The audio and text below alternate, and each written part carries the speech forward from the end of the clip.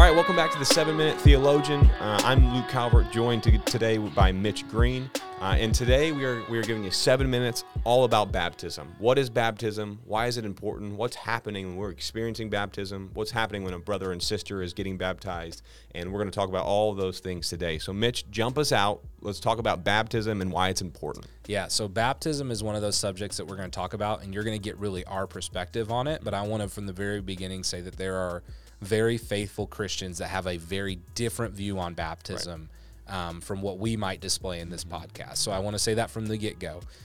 So baptism, to me, in the broadest sense, it's a public proclamation of your faith that is symbolically done through being baptized, being dipped under water. That the word baptism comes from a word. There's 3 different words for baptism, but they're all kind of this version of baptizo, which is literally in its most common understanding is the version of taking a cucumber and dipping it under water and vinegar and making it become a pickle. So it's this act of dipping something under and coming out and it's made new. Yeah. Now, I tend to believe that baptism is just a symbolic proclamation of your faith in Christ that is to be done publicly. Yeah.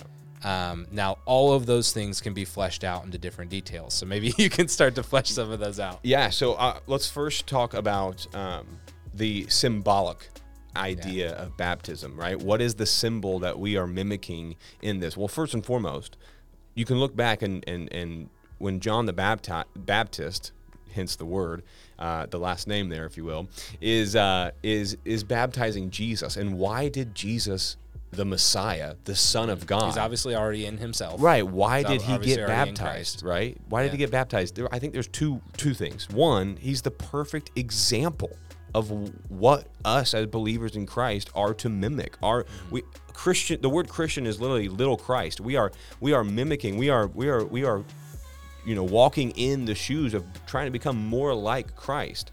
So Jesus is becoming the perfect example by getting baptized. The second thing is he's being obedient. He's being obedient.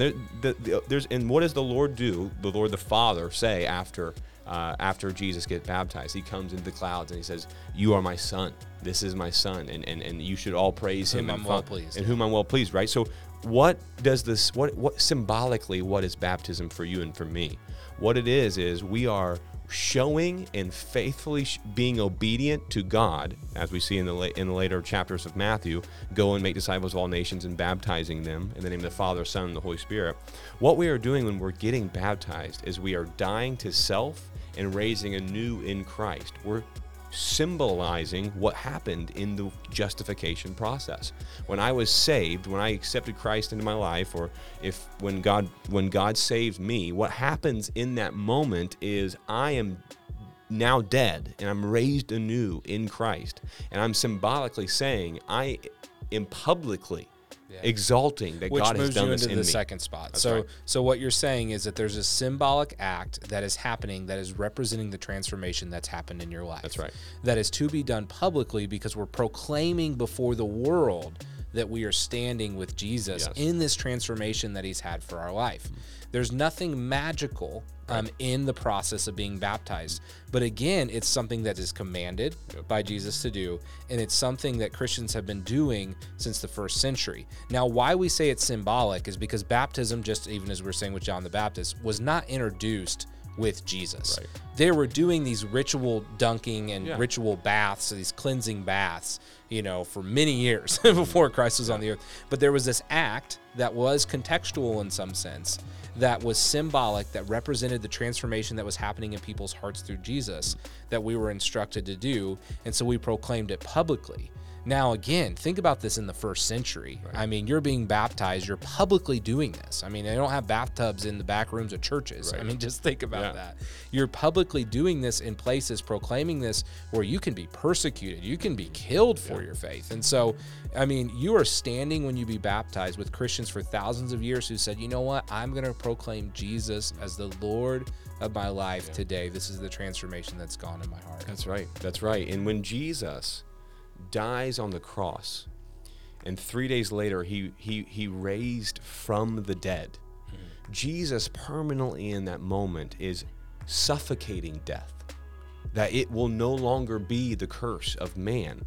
Yet he's making a way for us to find salvation from going from death to life. So what happens in the symbol of baptism, and I don't want to take this lightly, is that we are actually joining Christ in a death like his, and then we are joining Christ in a resurrection like his.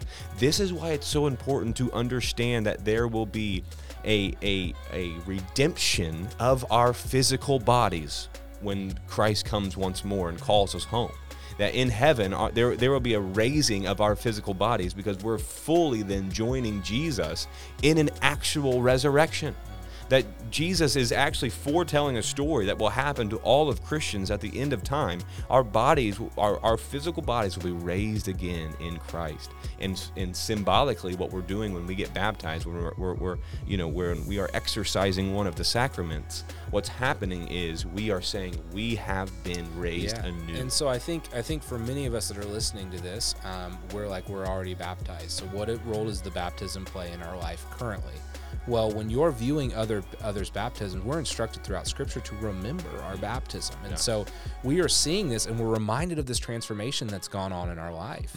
And we're almost given the opportunity, as we see them be baptized, to say, we're with you in this, brother. We're with you in this, sister. That's right. And it reminds us to spur us along in our journey. And so baptism, again, it's something I think in our culture today that because we don't have a lot of these ritual acts anymore, we don't do these things. It's something that we often, I'm going to pull back and I don't need to do it. And again, we don't think baptism salvific. Luke and I don't, but we do think that it's instructed. So it's therefore, if you're in Christ, why would you not get baptized? That's the way that thing. Yeah, that's the way we would say it. If you're in Christ, why would you not get baptized? And usually it's because of being timid or nervous or thinking it's something that's abnormal. Yeah. But again, it's a symbolic act that's been going on in the life of Christians for 2,000 years to represent the transformation that Christ has done in their life. And so you're given the opportunity to stand in and have that same opportunity to represent Christ in the transformation he's done for you with them. Yes, you are joining thousands and thousands of brothers and sisters and saying, Christ, you are my resurrection. This is the 7 Minutes Theologian. Thanks for tuning in.